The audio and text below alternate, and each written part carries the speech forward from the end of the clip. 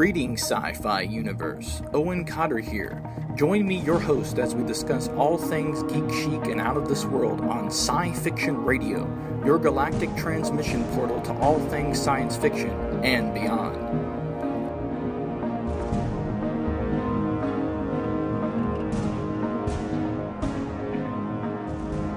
In this episode, I will be interviewing Fifth Passenger director Scott Baker and actress co-writer Morgan Lariah. Hold on while they join here shortly.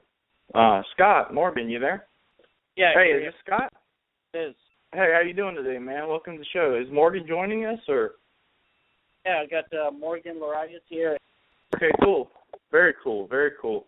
Well, how are y'all all doing today, by the way, everybody? Fantastic. How are you?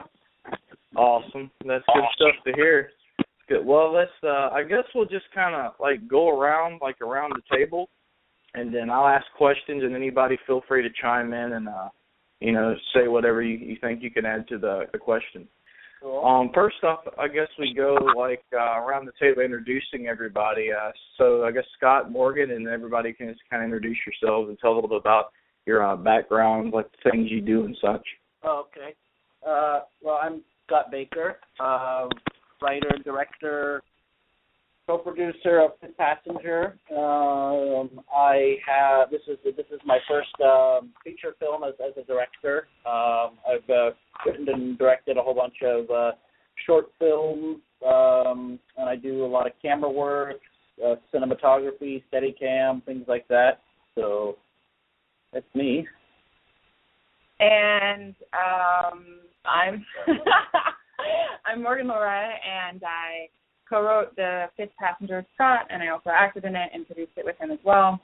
I've made a couple short films before this. This is also my first feature film, and I've written a couple other features, but this is the first one that was made and produced and all that jazz. And I also do a myriad of odd jobs to support my rock and roll lifestyle.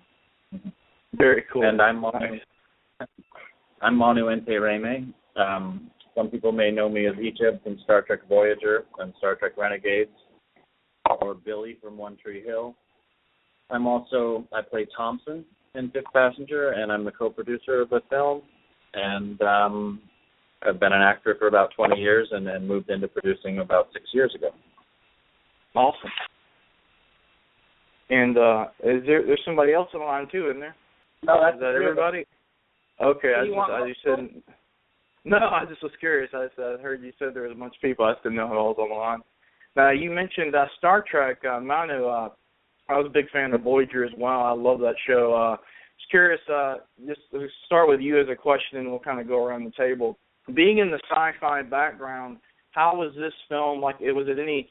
You was set in deep space, just like in your show. How was it a little bit? Is any different kind of aspect, I guess, than that? How different was that from the show you were in? Just curious, being in that kind of zone. That was what was so exciting about this movie. I met Scott a number of years ago when we were shooting a trailer for a thriller in the woods, and Scott was doing Steadicam. And we got to talking about screenplays and sci-fi scripts, and he wanted to know if I wanted to look at something that him and his writing partner had written. And I read it.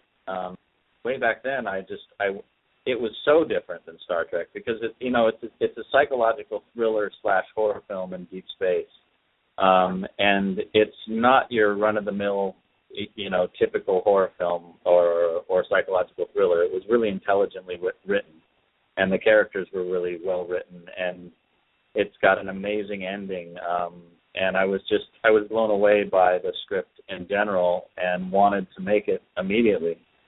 So. So I think that's why all, a bunch of friends of mine, actor friends of mine like Tim Russ and Marina Sirtis and Armin Shimmerman and Doug Jones and guys like that, Hanahate got on board, all because this was something completely different than Voyager. More grounded in the Voyager's a little bit, it's glossy. It's a little over the top. I love Star Trek and I love its style, but this movie is more gritty, more raw, more like down to earth, and just gritty and raw, whereas Star Trek is really clean, and the acting styles for this movie were a lot different than you would act in a Star Trek film. I think something like about Star Trek, whether it's like Voyager, or but I think like Deep Space Nine, some of those, you almost forget that they're in space, that there's so much in these huge ships, and they're wandering around halls and in different rooms and things. And one of the things about Fifth Passenger that just got me so excited to push forward on this project is this idea of people lost in space in this little escape pod, and it's this lifeboat, and it's like you're in the middle of the ocean, and the fear of the void of space being this deadly thing that's always around you is part of what goes on in the film, and that's something I think doesn't play too big of a part in the Star Trek world. We're in this ship, and then we take this other ship and we're on a planet, and there's very seldomly are people like afraid that they're going to get sucked out into space, or that they're going to because this space is a very deadly thing, and human beings aren't made to survive in space, really, and so that's right. A constant element of the film is like, like we're going to run out of air, or what if this thing breaks and we get sucked out into space, or whatever. Yeah, it's a deep look at it's a deep look at how humanity and human beings act under extreme pressure, under not only the space and the void outside the ship, but what's going on inside the ship when it comes down to brass tacks, and the proverbial crap is hitting the fan, how human beings behave. Right. Now, you said the film has that retro, like, kind of thriller feel, much like that of the Alien series almost, like the old school stuff. We don't physically see the Fifth Passenger, I noticed in the trailer. Like, what kind of approach are you going to bring about the unseen character? Are you going to go with more CGI or more physical, practical effects, or how are you ever going to see it at all? Yeah. Well, that's a great question. I mean, we did do it the more traditional style. It's a practical. It's like a animatronic puppet. Thomas Supernautz was our makeup lead, and also created the alien creature, and it's this terrifying little beast. And one of the things about it is not showing it, because there's that fear of what is this thing that's stalking us, and I think obviously the human imagination fills in with the unknown, what's lurking in the shadows, and that's certainly part of it. I think you see it, it spoils a bit of the fear of it, no matter how like gruesome and grotesque the thing can be. If you look at it for too long, it spoils that. But I think having a practical puppet thing there on set is better in so many ways. I mean, it looks real, and so within the camera, it just looks like it's actually there because it is, and it's easier to shoot because where it's at in the frame, and the actors have something to reference, and it's cheaper in the long run than having to pay people to create this CGI thing. That's not even going to look real anyway. Yeah, no matter how right. It still kind of looks cartoony, but I think so much is the interacting with the actors. I mean, I'm sure Morgan can speak to that. There's one scene in particular that I know that I was able to push a performance from her that it just wouldn't have been possible without with a CGI monster.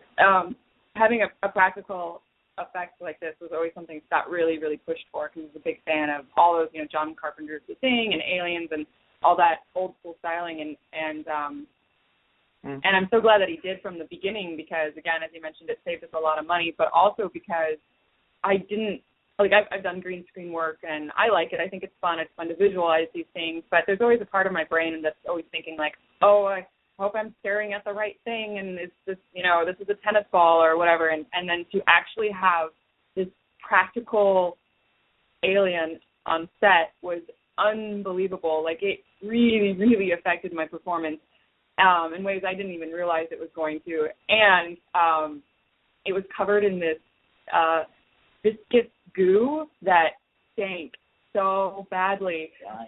So on top of having this hideous, terrifying little creature on set, you could also smell it, and it was repugnant, and that was incredible too. And it was just very, very real. So, and then you get the slime on you. It was disgusting. It was fantastic. And that was to your first question too. You know, something that was exciting about coming to this movie, and what was different about Voyager in this film was Scott was talking about the alien films and the genius of those practical aliens, that they were there and they were puppets and animatronics, and just how well they were designed. And I was excited to get to work on a film that was not going to rely on these modern day CG effects for the creature. And I kept thinking in my mind, like, we want to do Jaws in space, but not have a 155-day shoot. So it was just exciting to do that, I think, for all of us, to work with something that's going to be there and not going to be an effect that we'd see years later or months later. Right. And I noticed, like, you're Scott, you're a master with the Steadicam, and I noticed there was a spacewalk scene of sorts in the trailer, and I think, Manu, you were the one that was responsible to go out on the back of the spaceship and kind of crawl in the hole and everything. And just curious, two questions. One's for you and one's for Manu. As a director and being with the Steadicam, how difficult was it to film that scene? And Manu, what was that like? It's got to be something a little different than what you've done before. Well, actually, I did quite a bit of Steadicam in the film, right. And for me as a director, it's nice because it's like I'm like bypassing the middlemen. It's like one less person that I have to tell what I want it to look like. It's like I can just take the camera and I can go and I can do it. Actually, for the stuff that we did of the green screen, we didn't use any Steadicam. We those were all either like locked off shots or dolly shots, just for the sake of saving us as far as the budget goes, because it's like exponentially more expensive to do a green screen shot if the camera's moving all over the place. And so, right. So that's one of the advantages of like shooting in 5K, is that you have the room to move the frame within the shot, and so you can in post you can add what looks like camera movement when you're actually just sort of like reframing the shot. And so that was one of the things I've done a lot of. I've worked on a lot of projects with visual effects, and so I was really mindful as we shot the film to try to minimize not just the number of VFX shots that we were doing, but also the complexity of the VFX shots. Try to make them simple, because I knew that this is a tight budget film, and that we weren't going to have $2 million to spend on the VFX. So let's try to keep the number of VFX to a minimum and keep the ones that we do shoot as simple as possible. But it was definitely, like, just as a whole, being the Steadicam operator on my film, there were times where you feel the pressure of everybody's looking at you, because you're not just the camera operator anymore. You're also the director, and so there were a couple moments in the film where it just those two roles together, felt like a lot of pressure. Like, okay, I got to get this right, because I can't push the blame back on anybody else, because it's all, this shot is all riding on me. So we did have an amazing DP though. Her name's Owana Vasili, and she was incredible with helping to visualize this film and bring the visual conceptual aspects to life. But yeah, Scott did all the Steadicam, and it really, I think, adds up a really great dynamic effect to it, and was totally necessary. Yeah. As far as it looks really good. Ship, oh, thanks. As What's far as crawling around well, you said me. I go out on the ship, and excitement as far as taking a hike outside and walking around on the outside of this spaceship that we're in. It was, we did it really ingeniously, and so, you know, it's a twofold answer, because one, all I'm walking around on is maybe what was it, like 12 feet by 6 foot square piece of plywood up in front of a green screen. And then a lot of time I'm just in front of a green screen on the concrete floor, pretending like I'm walking around on the ship. So I didn't have a lot of space to work with, and I'm walking around on this giant ship, except I only have this small area to actually walk around on. So we did some really sort of fun things with camera, where I walked backwards to make it look like I was walking forwards, and she was zooming in and zooming out as I was running backwards, but it actually looks like I'm running forwards. So it was difficult and fun, and green screen work in general as an actor, when you start doing it, you hate it because you don't have anything there to work off of. And but once you sink into your imagination and you start actually seeing, you know, you convince yourself you're stuck out there in space, and you convince yourself what the spaceship looks like. There was a scene I had to go over to the edge of the plywood and look over the edge of the ship down at some damage that had been done, and then radio down to a person to check it out. And you know, I'm just looking at the floor, standing on some plywood, but you have to go there in your mind. And so it's frustrating. The first few takes are always frustrating because you've got 20 people looking at you doing something kind of ridiculous.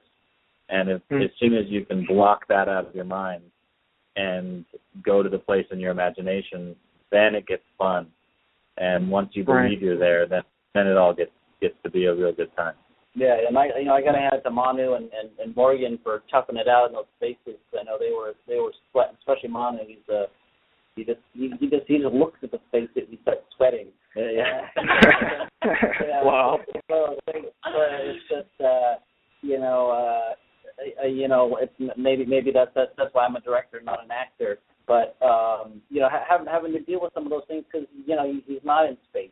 He's in this thing, and we're in the studio when it's hot and there's lights on, and he's sweating, and between every take, it's, we got to lift the mask up because it fills with the steam condensation of just him being inside of it and everything like that. And they're able to get performances, and I'm like yelling at him because he can't hear me through the helmet. So I'm yelling at him to look afraid or to say this or to say that, and we were on a time crunch because our budget was so small that we didn't have time to, we're going to spend all day on this one little scene. It was like, all right, we got to get this, and we got to move on because we got to shoot this, and Marina Sirtis is coming in an hour, and we got to get set up because she's going to come in, and we only have her for half the day or whatever, and so it was, all the actors, I give them so much credit for what they did because, we didn't have a lot of time to spend in these scenes and to like if this had been a $20 million film, we could have really taken our time with a lot of the stuff, and that was just one luxury we didn't have.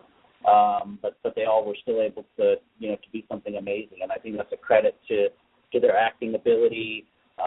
People like Manu and Tim and Armin who are have been on TV and they know that, and I think that's something that for me was such a joy to work with people who that's what they do, and they're used to going in for a season of a show where every day I'm coming into work and I'm acting, and they're on set for 10-12 hours a day every day, and they just can kind of turn it on, and it's not a struggle. It's actually fun because they know what they're doing and they're able to jump into the character so quickly. Right. Well, I have a question. I agree with what you're saying. Like, all the actors like Tim and, of course, you, Manu, and Maria, they've been, they're veterans of the sci-fi world, so they're used to all the, the film stuff. I have a question for you, Morgan. The film focuses around your character of Eve Miller quite a bit, pretty much the whole film. Now, in my opinion, there seems to be a lack in modern cinema, and I've done a lot of research. There doesn't seem to be much in TV for having strong female lead characters.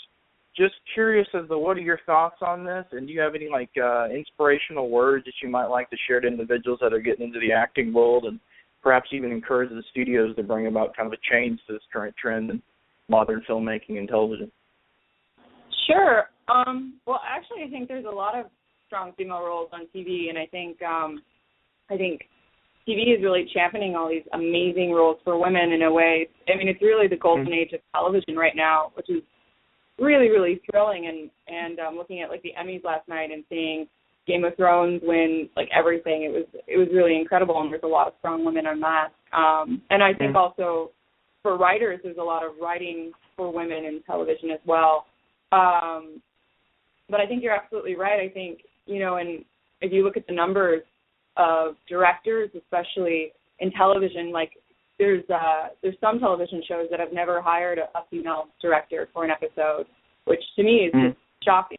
But there's a lot of them, and they do exist. And then looking at the percentages of women who directed the top grossing films, that's also a very startling and depressing number. And the fact that these numbers haven't really changed since the 70s, I think is crazy. But I do think there is a change that's happening, and I think that there's a shift, and I think that there will be more women and just more diversity in general, because to me, the fact is that the world is diverse, and so whomever is the lead in a movie or a television series, you automatically empathize with that character. You see the world through their gaze, and there's a lot of power in that, and there's a lot of influence in that, and so I see things changing, in that there will be more writers and directors who are diverse and are women, and we can start telling all sorts of different stories and having a different kind of gaze and kind of feeling through a different type of person, which I think is vital for our existence as human beings, because there are different people. So I don't know. As far as inspiration, I think I always just go back to, if anyone has an idea for a story or feels compelled to tell a story, I always think there's a reason why. I mean, we don't know why, but you should tell that story anyway, because if you feel compelled to tell it, then I think it's going to help not only you, but it could possibly help somebody else. And so it's there for a reason. And I believe in that fundamentally to my core. And I'd say, as far as advice or whatever, I mean, even me, I mean, I'm an average white guy, and so I conceivably have all the advantages going into this, but creating this film was still a struggle for us, and one of the reasons why I was able to make the film is because of some of the friends I made out here in LA, and one of them is Mark Vickery, and one of the things that he always says is, don't wait for someone to pick you. If you want to be a director or a writer or a actor, whatever, just go out and create it yourself and find the people that will work with you and do whatever you have to do to make it. Don't sit around waiting for the phone to ring. And that's something that the first time he said that stuck with me and was the one of the drivers to push us forward to make this film, is that no one's gonna come and drop $10 million on my doorstep to help me make this movie. We went out and we hustled and got people on board, and went to Kickstarter and all those sorts of things. So right, I agree with you on that. And I've good advice he gave you there. Oh, go ahead. I've been around long enough in this business, close to 20 years, to see a dramatic change in parts for women and roles for women and jobs for women. I mean, I remember being, I'm pushing 40 here, but no, don't worry about it. I was 17, and I remember the first 10 years of this business. I worked with a lot of dudes, a lot of white males in everything that I was in, and we've, the last 6, 8, 10 years, we've seen a dramatic change in that. The dogma and the status quo has changed pretty rapidly, and it's nice to see. Right, and Star Trek kind of pioneered some of that too. Oh, go ahead, Morgan. Yeah, absolutely. I'm so glad you brought that up, because you started off this interview talking about how Fifth Passenger is different from Star Trek, and I was thinking about some of the ways in which it's similar, and one of those ways is there is a fair amount of diversity in this film, and that's something I'm really, really proud of. because it supports the story, but also because I just think it looks better. Like, I think it's beautiful that way. It's more interesting and visually to look at. And so, you know, why wouldn't we want that? Why wouldn't we have that? And especially as a creator, it's something that I will always push for. Well, right, I agree with you on that too. Right quick before we wrap up, I have a question, and you each can answer it in your own words. Just curious, in each of your own words, could you describe like the message that you personally like the viewer to take from while watching The Fifth Passenger as a whole, the movie as a whole? I didn't understand the question. Like, what kind of a message would you like people to take from the movie while watching it, like as a personal, like, you know, overlooking the film? Like, what kind of message would you like to take from the film while watching it? Well, I think for me as a writer on the film, you know, I wasn't necessarily trying to make a statement or make someone come away with a certain opinion, but I like to raise questions, and I want to you know, for people to question their beliefs about things, and with this film, it's a lot about you know, morality and ethics, because it's about that lifeboat in space, and right. So, you know, those questions come up of what's right and what's wrong, and when you're in an extreme situation and society breaks down, and you know, you have things like possessions and who's entitled to what, and what does your station in life mean, and you know, those are the kind of questions like what would you do to survive? I think that was the essential question that kind of runs throughout the film that we're asking. So I think it's more of a question I want people to think about than an actual answer, because I think that answer is different for everybody, and I think that's what the film is about. Is about how do different people approach that question of what would I do to survive. The whole reason that I act in general, the whole reason that I do this is because I believe that good films, no matter what the characters' choices are, if the characters are making strong choices as actual human beings, and making emotional, hard choices, when you watch the film, and it's a good film, you get affected by watching those human beings, and you can relate to the choices they make and the reasons why they made those choices, whether they're cowardly or whether they're heroic and self-sacrificing. And the characters in this film make so many different choices that I think this film is going to affect people emotionally on a deep level in a lot of different ways. There's a few storylines going on that are emotionally powerful and impactful, and that's all that's important to me in my work, is that I affect people emotionally, because when you do affect people emotionally, you build empathy around the whole planet, and that's what I think is so cool about the art form of film. If you watch a great movie, you walk out of it more empathetic to the human condition, and you realize that we're all, you know, not just individuals out on our own, but that we're all the same thing. Very cool. Very cool. Well, I'm going to piggyback a little bit. Oh, fine. What's that? Well, I was just going to say, piggybacking on what Scott said, I think it's also about, to me, watching the film, it's about thinking you know who you are, and then wondering who you really are under circumstances that are extreme. So that's very what the cool. film was to me. Very cool. Well, right quick before we end the show, I just wanted to ask y'all, do y'all have any like website links or any Twitters or anything like that you'd like to give out for people to find out? Yeah, well, what we're doing right now is on September 29th, we're going to be launching our Indiegogo campaign to fund the visual effects for the film. And so if you like what you heard, you can support us. You can just go to our website at fifthpassenger.com, and that'll take you right to our page where you see all the information about the film, and you can donate to get costumes and props and things like that from the film, signs, memorabilia, and we're on Facebook and Twitter and Instagram at Fifth Passenger, 5th Passenger, So we're all over all the social medias there.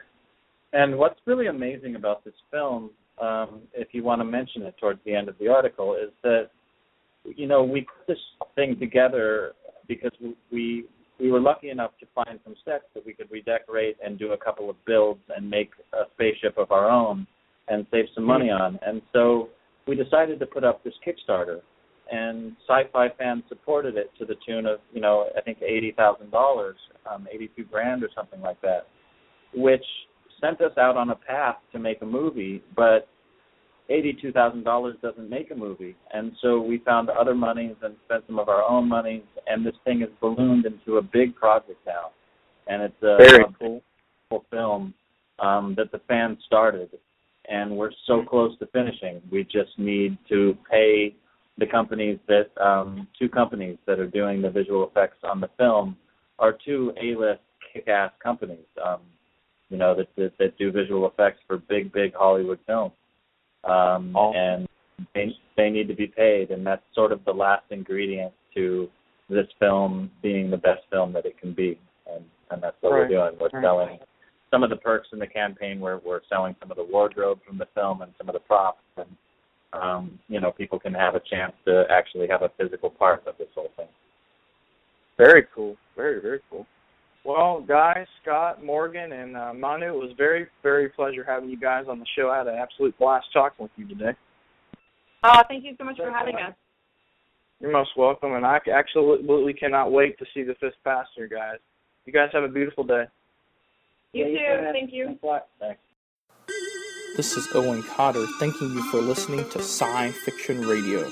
Don't forget to visit our website at www.scifiction.com.